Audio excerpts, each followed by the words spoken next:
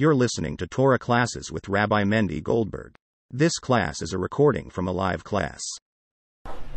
So good afternoon and welcome to today's class on Monday, where we talk about the Torah reading of the week, and we are now up to the 20th Torah reading in the book from the beginning of the Torah, the 6th Torah reading of the book of Exodus, and we continue to learn about the building of the tabernacle and the construction of the tabernacle and the instructions that God gives Moses to the Jewish people about the building of the tabernacle. And this week discusses at length not only the building but also the garments that the high priests wore and the detail of the work that was done in the tabernacle.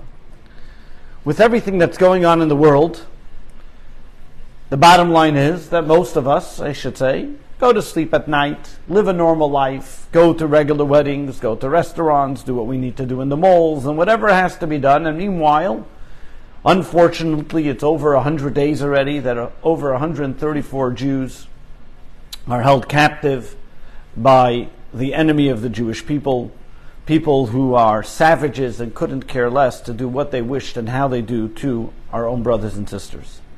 And the question that we sometimes need to ask ourselves is, how is it that we can just live our normal lives, go on with our day-to-day activities, while in the Holy Land the greatest catastrophe of our time is happening with such terrible things going on? In 50 years from now, your children will ask you, or in 10 years from now, or in 5 years from now, and your children will ask, what did we do to be able to save, to help these people in captivity? And we'll say, well, we went on with our life, and everything was good, and everything walked on. And you have many legitimate answers. You can say, well, what do you want me to do? I'm not a politician. I'm not a statesman. I'm not a man of influence. I'm not a person who has the money to be able to buy them out or to whatever it may be. So, Mr. Kraft paid $7 million for an ad in the Super Bowl to fight anti-Semitism. He did his part, but I don't have those $7 million. So what am I supposed to do?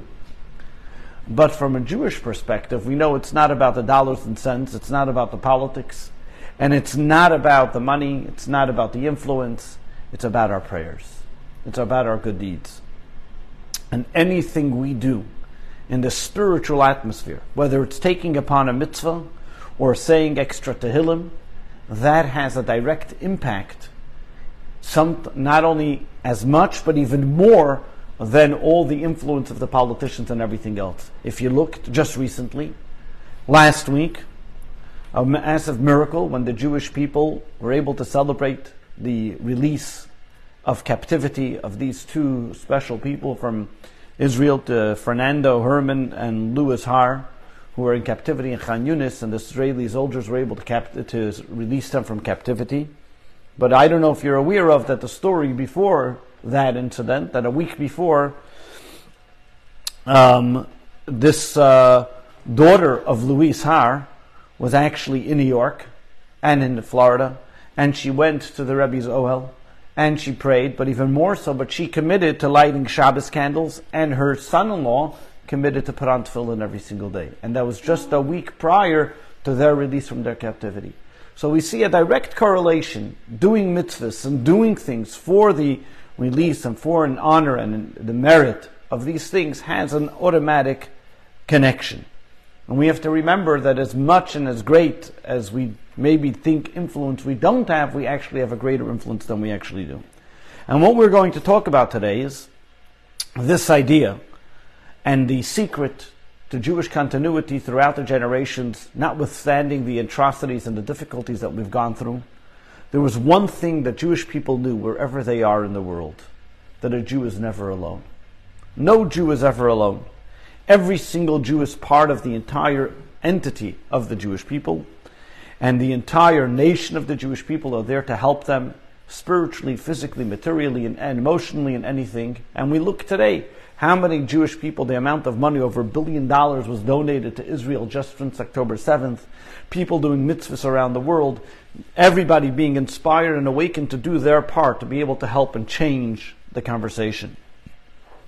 And this is our obligation as well, as we're going to discuss today, especially when there are people held in captivity, as Maimonides codifies it in Jewish law, that every single person needs to do what they can to be able to release them from captivity. And in our job, in us today, our job would be praying, doing acts of kindness, and more mitzvahs in their honor. We're going to be able to understand this by asking one of the most famous questions about this week's Torah reading. And one that is that if any person was to make even a vague reading of this week's Torah reading, you will notice something outstanding, something which probably stands in the face. A question that has been asked for centuries, and we're going to try to answer it with its contemporary application by looking at the different commentators who give their answers of why. The question is, why is Moshe's name not mentioned in this week's Torah reading? That if you were to look at every Torah reading from Moshe's birth, that means not in the book of Genesis because Moshe wasn't born yet, not in the book of Deuteronomy because Moshe is the one saying it, but that means the book of Exodus, Leviticus, and Numbers, Moshe's name is mentioned over 600 times. In every single Torah reading, almost practically every other verse, you'll find Moshe's name. In this week's Torah reading, nowhere is there a mention of Moshe's name. Not from the beginning, not in the end, not in the middle. You will not find Moshe's name. We know this, and we're going to get through the different explanations of why and how and what's going on over here, and from it we will learn the obligation to be there for another Jew. So let's look into this week's Torah reading. As we mentioned, this week's Torah reading tells us about the construction of the tabernacle. Last week we learned as God tells Moshe about the actual vessels that were built, the walls, the curtains, the covering, and all the different details of the building of the tabernacle. This week it moves over to a step later, which now the first part of the Torah reading tells us about the oil that was used in the Torah reading, and then it tells us about the garments that the Kohen Gadol wear, special 8 garments that he wore only in the Holy Temple, what it was made from, the special breastplates with the stones, what was carved in them, and as well as the garments that was used by Aaron's sons, and eventually the Kohanim of every generation. And as we read through the Torah reading, while in last week's Torah reading it tells us about the vessels, this and Moshe's name is mentioned, a classic way how Moshe's name is mentioned, and God tells Moses saying, and then Moshe tells the Jewish people. In this week's Torah reading, as we heard, there's 0 mention of Moshe's name. And you would think, if Moshe was the architect of the entire building of the tabernacle, the one that was going to be in charge, the manager of the construction of it, the building of the clothes and the making of the clothes, his name would be mentioned someplace, somewhat about it. But Moshe's name is not mentioned, not by any word about it, not by any commandment, not by any mitzvah. There's 0 mention of his name. In the beginning of this week's Torah reading, it starts off, the first word of the Torah reading is, and you, Moshe, command the Jewish people to bring oil. It doesn't say the word Moshe, it just says, and you. And you will command the Jewish people that they should bring oil to light the menorah and for the anointing oil. Interestingly, if you look the exact same commandment given to Moshe in the book of Leviticus, similar idea, God starts off, God said to Moshe saying, speak to the Jewish people that they should bring oil. Over here it doesn't say that. It starts off, and you bring oil, tell the Jewish people. Who is you? Speaks to saying, the usual way of saying it is not mentioned. And as we mentioned, this is a question that was been asked for centuries, and all different types of commentators give some explanations for it. We're going to mention 3 of them, starting from the ones least known to the ones that are a little more popular. And we'll start with the first one from a very great individual, a Jew that was killed in Spain for the sake of God, for being a Jew, by the name of Shlomo Anstruk, and he says the following. He says, who initially was supposed to be the Kohen? Moshe. Only because Moshe refused to go take the Jewish people out of Egypt. And he said, let Aaron be the one to speak. He's older than me. God said, okay, you want Aaron to go? Aaron will be your spokesman, but you now lost the opportunity to be the Kohen Gadol. Over here, the Torah is telling us something very unique about Moshe. That while Moshe was the one to command and the one that got the instructions from God about the building of the temple, he could have put his name right front and center about it. But what did he do in his great humility? He wanted to give all the attention to Aaron. Because this week's Torah reading talks about the garments that Aaron would wear, Moshe wanted to remove himself in all of his humility from it, that all the attention should be given to Aaron. Even though you might say maybe he has bad feelings about that Aaron got it, he was happy that his brother was the one to be able to receive this honor of being the high priest, And he completely dedicated himself without even mentioning his name, so to speak, to show that I have no gripes about it, and I'm more than happy that my brother and his sons are the ones to be able to be the Kohen Gadol. And being that this Torah reading talks all about the preparation of the Kohen and the Kohen Gadol, Moshe removes himself from it, saying, the honor is all theirs. This also helps us understand a very fascinating verse in Psalms, in Psalm 129, I think it is. No, Psalm 139. 134, I'm sorry. Psalm 134, where the verse in Tehillim says something very interesting. It says, how pleasant is it that brothers can sit together and enjoy each other's camaraderie? And it says, continues, Kashemen atoiv, like the good oil, al haroish, that drips down, yored al azakin, that drips down on the beard, zikan Aaron, the beard of Aaron. Sheyored al pimedoisov, that goes according to its attributes. Why does the verse say it goes down on the beard of Aaron? His beard of Aaron. Why twice the beard? What's it telling us here? And over here, one of the great commentators says something very fascinating. What does it mean, true camaraderie? What does it mean, people really getting along together, Sheves Achim Gam Yochad, to see brothers celebrating and enjoying each other's company? Sometimes, I can sit and enjoy each other's company, but in your mind you're saying, I wish I would have been there. I wish I would have been getting it. I'm happy for his reward, but it would have been nice if I also would have got the reward.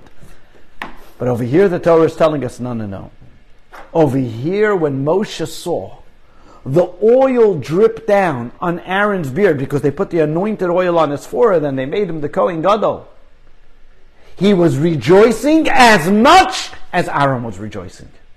His happiness in Moshe, in Aaron's being the one to be the Kohen Gadol, was dripping on his beard just like it was dripping on Aaron's beard. Meaning the beard telling us he felt that enjoyment, that pleasure, that excitement just like Aaron.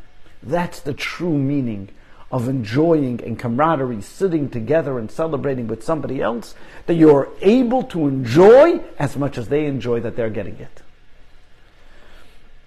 In fact, this is a little bit of a payback that Moshe gave to Aaron. Because if you look at Moshe, when God chose him to be the one to take the Jewish people out of Egypt, God tells Moshe, take the Jewish people out of Egypt. What does Moshe respond? I'm not the one to do it, please find somebody else. And so what does God say? Go get Aaron, he'll be your second in command, he'll be your interpreter. You have a problem with the speech impediment, Aaron will be to say the words for you. Now think about it. For a year, because that's how long all the plagues took, Aaron was the second in command of Moshe. Basically, Moshe said the words, Moshe was the figurehead, and Aaron said, yeah, that's what he said. He was like, seemingly, he was his older brother. Aaron was older. And he was giving honor and respect to his younger brother. And happy for the fact, and if you look in the words, God says, Aaron will come, he will see you, and he will rejoice. He'll be happy that you were the one chosen by God. He had no gripes about it. He was happy that Moshe was the one to be the leader of the Jewish people. And over here, Moshe returns the favor. You were happy about me when I was chosen by God. I am happy about you that you were chosen by God to be the Kohen Gadol. And for that reason, his name is not mentioned in this week's Torah reading, to show his absolute joy and rejoicing in the fact that his brother was the Kohen Gadol. That's one answer. A second answer is brought by a student of the Baal Shem Tov, Rabbi Nachum Menachem of Chernobyl, and he said as follows. If you look every year when we read the Torah reading of Tetzaveh, always comes in the week of the 7th of Adar. 7th of Adar was last Friday, so it's close to it, but many times when it's not a leap year, it's actually the actual year. And the 7th of Adar is always in the week that Moshe's name is not mentioned. That's week Torah reading. What does Moshe's passing symbolize? He's not here. What does the Torah reading symbolize? Why is his name not mentioned? It symbolizes that Moshe passed away in that week. But it tells us even more so. What does the Torah reading begin with? V'ata, that you, Moshe, command the Jewish people. Over here, the Torah is teaching us the greatness of a tzaddik. A tzaddik, even after he passes away, he exists within this world even more than while he was alive. meaning that his influence, his passion, his teachings continue to live on. Because a tzaddik's life is not made of flesh and bones, a tzaddik is spiritual, all his actions that he did. And therefore the Torah says, V'atot itzaveh. In this week you will not see Moshe's name, meaning that Moshe passed away. You think he's gone? You know, V'ato, the essence of Moshe is really there and continues to live on. We mentioned this once before about the concept of Purim, and I think last week we spoke about it. Just a quick, it works in as well. Is when Haman made the lottery of when Purim should be. So he picked the month of Adar, thinking that in the month of Adar Moshe died, so therefore it's not a good month for the Jews. So therefore he said it's not only Moshe died, and therefore I'm going to pick that month. What did a voice from heaven come out? Little do you know, Haman, not only was Moshe died, but he was also born in that month. What was the point of it? What do I care if Moshe was born, but the bottom line he died? Because he didn't know what a tzaddik is all about. Just because a tzaddik is physically not here, he still continues. And that's why who was the one that saved the Jewish people? Mordechai. Because Mordechai in his generation was like Moshe of the generation. Because the Moshe of the generation continues to be the inspiration. He may not be there physically. So you thought, Haman, Moshe died, so therefore you can do what you want with the Jews? No, Moshe's influence continued to protect the Jews in every generation and continues to protect us until today. Because the tzaddik, just because he passed many years ago, doesn't change his influence, his excitement and connection with the Jewish people. That is the second explanation that we bring about of why Moshe's name is not mentioned. But there's another third explanation, which is probably the most famous of all. And this third explanation is brought by Rabbi Yaakov, the son of Rabbeinu Asher, known as the Baal HaTurim. He was a codifier of Jewish law. His father was the Rosh, Rabbeinu Asher, one of the first codifiers of Jewish law. He's also found in the commentaries on the Chumash. And you see a lot of times he does numeric gematria, it's called, like numeric different combinations to see and teach different explanations. And he says this. He says something very interesting. He says the reason is because this is more of a mystical reason. The reason why Moshe's name is not mentioned in this week's Torah reading has to do with the words he said. Because if you look at the way God created the world verbally by saying, let there be light, and there was light. Speaking creates things. As much as we want to say, well, it was only a few words, it's only this, it's only that. Words have power. How much more so, words of a tzaddik having a greater power. To the extent, the Talmud says that there's an angel that takes all the words that we say and holds them in a special bank, and if something happens, he's going to be able to bring it to prosecute against us. You know, like today with the computer, you put something, there's no erasing it. The same thing is also whatever you say, as in the words of King Solomon, even the birds of the heaven take your words and bring it to the other side of the world. You can never take them back. The words we say are always out there. And therefore, the words that we say, the same way God created the universe and said words to create the universe, when we say words, they have an impact. When a tzaddik says words, even more so. So let's go to the words that Moshe said. If you can recall the story of the golden calf, which we're going to read about in 2 weeks, next week in the Torah reading of Ki Sisa, it tells us about the Jewish people made the sin of the golden calf, and because of that, God wanted to destroy the Jewish people. Moshe says, 1 second, God, do you want to destroy the Jewish people? Here you have a proposal. Or not only a proposal, or a threat, if you want to call it. You destroy the Jewish people, wipe me out of your book. I don't want to have anything to do with it. What is he saying here? If you're going to forgive the Jewish people, he tells God, fine, we can continue working. We can have a wonderful relationship. But if you're not, then I don't want to have anything to do with it. Erase me from the Torah. I don't want to be mentioned in a Torah that talks about the destruction of the Jewish people. Now, because Moshe uttered the words, erase me from the Torah, God had to fulfill it to a certain extent. Which part of the Torah did he have to take it out of? He took it out of this week's Torah reading. In this week's Torah reading, you don't find Moshe's name. But what did God do? What did he start the Torah reading with? V'ata, I knew. The Torah reading that's directed most to Moshe, that's the one that he took Moshe's name out of. There are someone who explained as well, if you look at the word, misifrecha, the word that he says, erase me from your book. Misifrecha, and then from your book, chaf. Chaf is the number 20. Parshas Tetzaveh is the 20th Torah reading. Take me out of the 20th Torah reading, if you want to go a little deeper in the explanatory way of looking at things. What does God say? God acquiesces. He says, okay, Moshe, I forgive the Jewish people. And He forgives the Jewish people. That's the day of Yom Kippur, that we're forgiven for eternity, that every single year on the day of Yom Kippur we have that day of forgiveness. Even though God forgave the Jewish people, still in all, God then had to keep a little bit of what Moshe said and took him out of this week's Torah reading. That's the well-renowned, known explanation given by the Baal HaTurim. The Rebbe's father, Rabbi Levi Yitzchak Schneerson, goes a step further from a Kabbalistic angle and looks at it from a different perspective. And he says as follows. He says, in fact, this was not a punishment that Moshe was saying. This was actually a demand that Moshe asked of God. What was Moshe saying? Moshe said, listen like this. If you're going to forgive them, great. But whether you forgive them or not, take me out of your book. What does it mean? Why was Moshe saying that? Why would Moshe tell God to erase me from your book?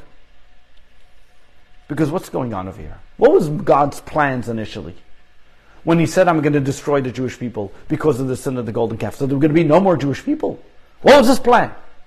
So if we look a little deeper into the Torah, we look and we see in next week's Torah reading that God first tells Moshe His plans. I'm going to wipe out the Jewish people and I'll rebuild them from you, Moshe. You and your family and the people that didn't serve the golden calf, that will be the future of the Jewish people. So Moshe said, 1 second. No, that's not the way it works. The only reason why I'm alive and I'm a Moshe and I'm a leader of the Jewish people is because there is a Jewish people. If there's no Jewish people, then there's no need for Moshe. You can't have a Moshe that's going to go into the land of Israel and going to be the future of the Jewish people if there is no Jewish people. Me and the Jewish people are one. Moshe saw no place for his life without the Jewish people. He understood that there's no such thing as separating the Jewish people. All the Jewish people are one organism. They're one unit. And you can't say, I cut off this piece, but I'll save this piece. You cut off one hand, you're cutting off the whole hand of the Jewish people. We can't have that. And therefore Moshe tells God, my existence, I don't exist if you erase the Jewish people. Yes, it's very nice that you want to forgive them. But if there's no Jewish people, I don't exist. And what did God do over here? That means when God continued to take out Moshe's name from the Torah reading of Parshas Tetzaveh, what God was actually doing over here was, He was showing the unique quality of the self-sacrifice that Moshe had. If you look at it a step further, and something fascinating.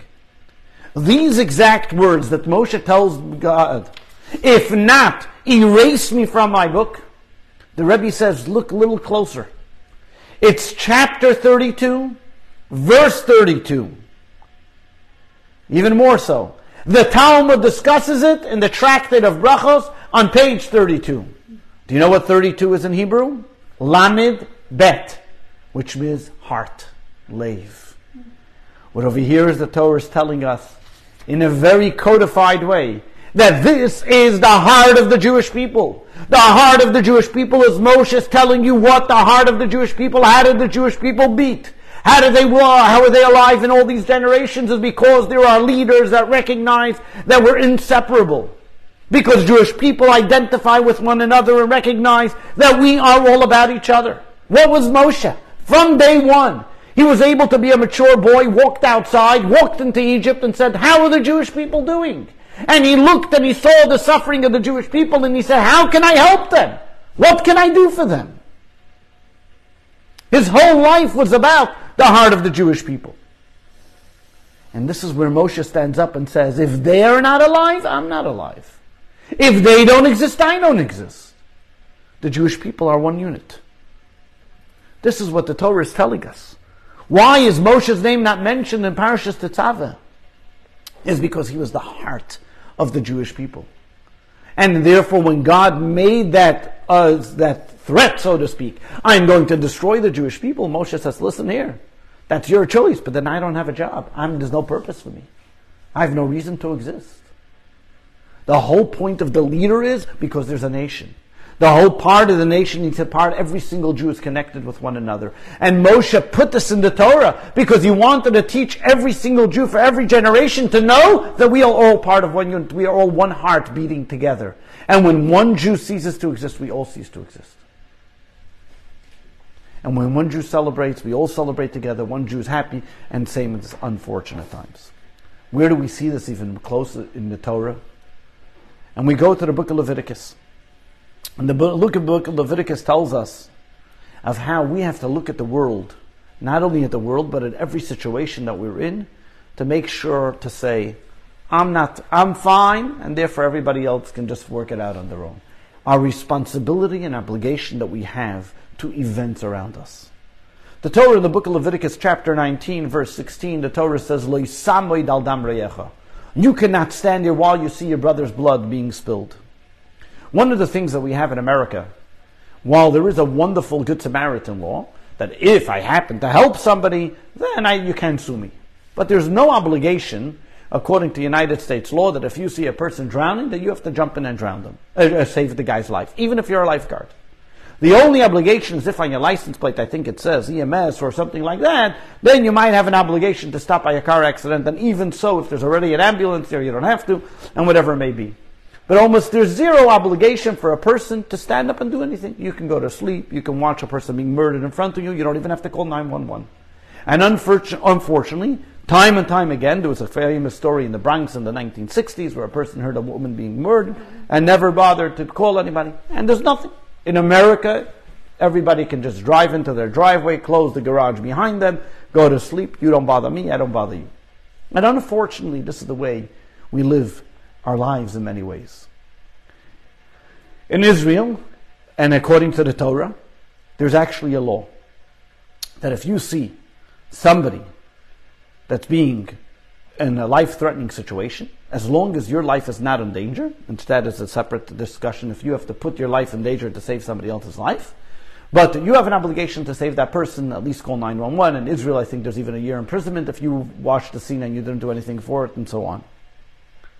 But what is it? What is to what extent, the question is, do I have to go in saving that person's life? How much do I have to do? I got my own problems, I can say. I got to get there, I have to go, I have to have an appointment, I have things to do. Well, I'm going to go stop and help every person that needs to have a flat tire on the road. Where does it end? Where does it begin? And to what extent, and to what responsibility, what do I have to do to be able to do it? And Rashi writes a certain category of what person has to look at it. And Rashi says as follows. The Torah says, Lo yisameid al dam reyecha, do not stand while your brother's blood is spilled. And Rashi explains as follows. You see him being killed, and you are able to save him. What does it mean you see him being killed? What if I turn the other way, then I don't see him? What's the prohibition if I see him? In fact, it's a fascinating law in Jewish law. If, let's say, a rabbi in his community are taking a stroll on a brook, and they see a woman drowning, and they specifically say a woman drowning, and they all know how to swim equally, who do you think is obligated to jump into the water and save the woman? The rabbi. The rabbi shouldn't tell his assistant, go call a lady to do it. No. Well, because the rabbi has to be an example and show that if this is, even on Shabbos, of saving another life, and you can save him, save that person, even if it's a woman, you have to jump in and save that person. Over here, what is Rashi telling us? If you see somebody else drowning, or you see somebody else in a life and death situation, and you are able to save them, you have the right to do it. Not only the right, the obligation to do so. You shouldn't say, I'll turn around, I never saw that, never happened, and just keep on walking. Why does Rashi have to say this? Why does Rashi say if you see it? And the Rebbe explains this fascinating thing. Because Rashi is telling us and putting a pointer on something very important. When you see something, it's because it's for you to be seen. It's for you to say something. The very fact that God made something happen, that you should be the one to see it, means that you have the opportunity to do something about it, or else why would it come to your hands? The very fact that you see it means that you can do something about it. Well, we have to figure out what you can do. If you can't swim, if you don't have a gun, whatever it is, call 911, do something you could do. But the bottom line is that the Rashi is telling us the very fact that God made, by divine providence, that you should see this event. There's something you have to learn from it. There's something that you have to do about it. This is not only something that we see just now, but if you look in every generation, the true leaders of every generation, whether it was Mordechai and Esther. Mordechai and Esther, Esther tells Mordechai, what should I do? The king didn't call me in 30 days. If I go inside, I might get killed. We're going to read the story soon on Purim. What does Mordechai tell her? Mordechai says, look, this is the reason why you're in Achashverosh's palace. What do you think there? Just to be able to have the service of the maidservants? No, the reason why you came to Achashverosh's palace is, even if it means to risk your life, you can now go and save the Jewish people. This is your opportunity. Yosef had the same story. Yosef is in prison. He's thinking about his own plight. He was sent away from his family. 20 years he's already away from his family. A young kid accused and framed and everything else. And all of a sudden he sees two people in prison having a troubled day because of a bad dream. He thinks to himself, why did God make me see this? He could have said, yeah, they had a bad dream. Not my problem. I didn't give them the dream. I'm in prison also. Why do I have to deal with this Mishagas? But he said, no. He said, God made this happen that I should see it. There must be I can do something about it. Let me see what I can do. And all of a sudden he was able to help them. And ultimately, that opportunity came and it was even good for him. The same idea is also in our own lives and in our own situations. We look now what's going on in the world. It's very easy for us, to turn the page of the newspaper and not watch that news or not speak about it, not think about it, and live life as it goes on. But as we mentioned in the beginning of the class, Maimonides tells us that when it comes to a person in captivity, we have an obligation to be able to help a person in captivity. To what extent do we have to help a person in captivity? As Maimonides says, there is no greater mitzvah like Pidyon Shvum, like releasing a person from captivity. But to what extent? Well, look what Abraham did. Lot was captured. Og came along and told him that your nephew Lot is captured. What did he do? He gathered his 318 people and said, I'm going to go fight the superpowers of the world. He knew he wasn't going to make it out alive, according to natural means. He also understood that Og came there and told him about it because Og wanted Sarah. But he saw that there was a Jew in captivity. He says, I'm going to go and do something about it, or else why did I get the message? Abraham didn't go, he was a very rich man. He didn't go try to bribe them. He said, no, I'm going to put my muscle to it. I'm going to fight and I'm going to get him out. You may ask, what gave him the right to put his life in danger? Well, Abraham was a person who understood the opportunity of recognizing that this was for the sanctity of God's name. This wasn't just, taking Lot, but they were taking Lot because they wanted to show a rebel against God. And therefore, Abraham did this because he was said, when I redeem Lot, if I bring him out of captivity, if I bring him back home, this will be the greatest sanctification of God's name. And he was right. Because when he did bring him back, what did they say? Wow. And he refused to take a reward from them. They said, this must be a great God. And that only made him more popular, and he was able to sanctify God's name because of it. Why did Abraham do it? Because it was premeditated. He had an idea, he had a plan. He had a heart. And when you have a heart, you feel for another person. Moshe had a heart, felt for the Jewish people. Mordechai had a heart. Esther had a heart. Yosef. When we have a heart, we recognize and we feel like that we can do something that we are obligated to do, and we feel an obligation and a connection to it. It's so important. And we see this even more so. And again, in every time, in every generation, we have the obligation that we tell us that we should be there to release the captives. We have an obligation to release those hostages. How do we do it, you may ask? How does one go about it?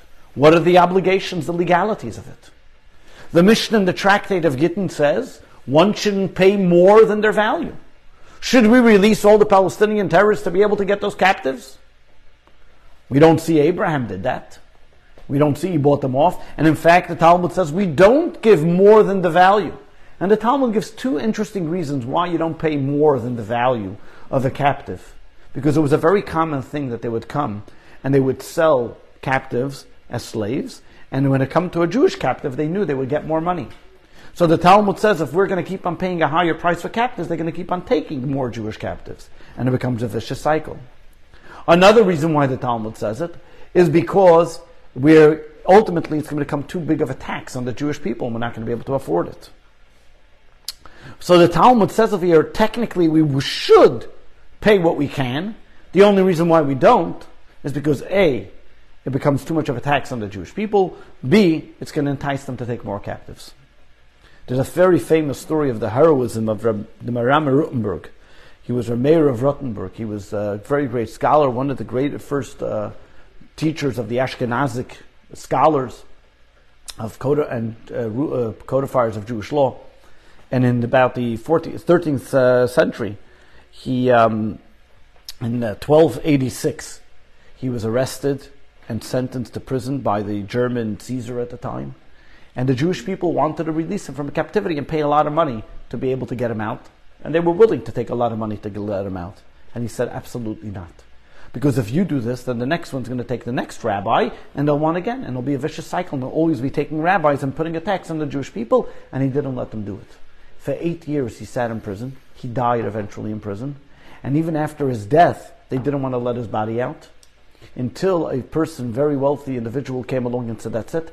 I'm not going to stand for this anymore. And he paid them, and he got the body out, and his body was complete, and then they buried him. But he did not allow, he said, you're not allowed to. I'm not going to allow my body to be able to be released because I don't want that they should start a certain type of, cycle that they should do this. On the other hand, the Mishnah talks about because of financial reasons. In many cases, when it's financial reasons, it depends what the situation is. However, when we talk about a terrorist act, what are we concerned about? Where a person's life is in danger. Even then, there are many different commentators and codifiers of Jewish law and says when the life is in danger, you can expend all the money to be able to get the person's life out. Well, then why haven't they done it? Well, so what? What's the reason for this is? Rabbi Yeshua ben Chananya says, and where do we find this in the Talmud? That's if there's money, if they'll take a financial incentive. And we're going to get to that in a moment. One of the sources we find for this, Rabbi Yeshua ben Chananya was a great scholar of the Talmud, saw a child that was a captive in the bunch of the Roman captives. And he asked the child, he says, how did you end up here amongst the Roman captives? And the child, because he said a quote from a verse, and the child answered the other half of the verse. Rabbi Yeshua said, I know that this child is going to grow to greatness. And he said, I'm not leaving here until we get all the money in the world to get this kid out of jail, to get him out of captivity. So we see at some times, as the commentary Tosfos, one of the great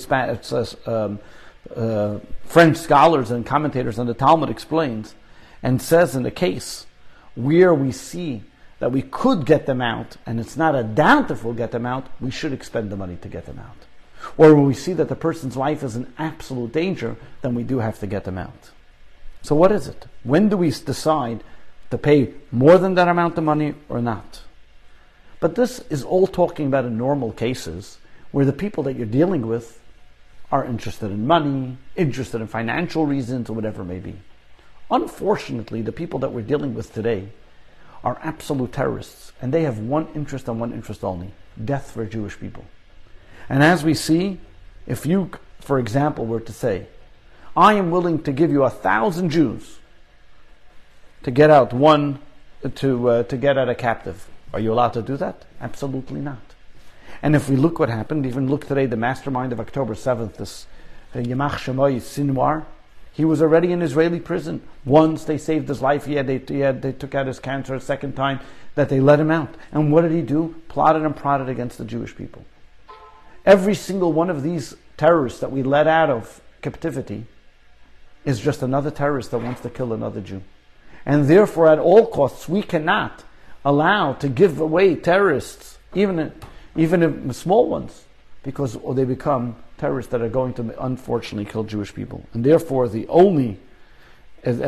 way to get rid of a fire is not by pouring more gasoline on it. And in our situation we're currently in, the only way to get them out is one thing, is daven to Hashem. Because there's no politician, there's no money, there's no tactic to be able to get them out, because only when we daven to Hashem are we going to be able to get them out. a fascinating thing happened. I remember this was in 28 Nisan, in 1990. The Rebbe then said, suddenly came down Mincha. After Mincha, the Rebbe said a very short talk. And the Rebbe said the following words: I just received notice that the PLO is planning to do a terrible thing against Jews in the diaspora. What can we do? I call upon every person to say 5 Psalms of Tehillim, then finish off with Psalm 190, and give tzedakah, and that's the way we'll fend off the enemy. And thank God, we know that nothing happened because of it, but there were plans for the PLO to do a terrible massacre in different places, and it was able to be foiled by the Israelis. What was the Rebbe telling us? The Rebbe was telling us that something, when there's a problem in the world, when there's a situation going on, it may be in Israel, maybe in diaspora, maybe in Russia, there's one thing that we can do that works. And that is to say Tehillim, to do mitzvahs in their honor and in their merit. But there's a catch to it. What's the catch? It's very easy to get inspired. I take out a Tehillim, I say a Tehillim. Going, my day's going to be great. In the time of the Second Temple, they tried destroying the Second Temple. The wall wasn't going down. And they tried infiltrating into the city of Jerusalem. It wasn't working. But every single day, even while there was a siege, the Jewish people would lower down a basket of money, and the Romans would send back up an animal for them to bring the carbon tamid, the sacrifice, the daily sacrifice. And as long as they were doing that, there was no siege on Jerusalem. The siege did not change the dynamic of the destruction of the Jerusalem. All of a sudden, one day, an old guy sees what's going on. He tells the Romans, "You guys are stupid. You know why you can't destroy the Holy Temple? Is because they're bringing this sacrifice consistently. Stop giving them the sacrifice. You'll see you'll be able to overcome it." The next day when they lowered the money, instead of putting in a goat or a sheep, they put in a pig. And that began the destruction of the temple. What we see from here is something very fascinating. Doing a mitzvah, saying Tehillim, and doing all these things are wonderful things. But what's most important is to do it consistently. When we take upon ourselves to do something consistently, and every single day, and make it part of who we are, that every single day we take some time to think about our brothers and sisters who are in captivity, to think about our brothers and sisters who are going through pain and suffering, or any person for that matter. But it's not just a one-time event. Okay, I did it, I'm finished, I did my duties. But make it part of our daily routine. We are guaranteed that this will break through the greatest levels of heaven, and we'll be able to see great miracles in this special month of Adar, that we were merited to have the miracle of Purim. So too we will have many more miracles and a greater celebration even than Purim with the coming of Moshiach. May be now. Amen.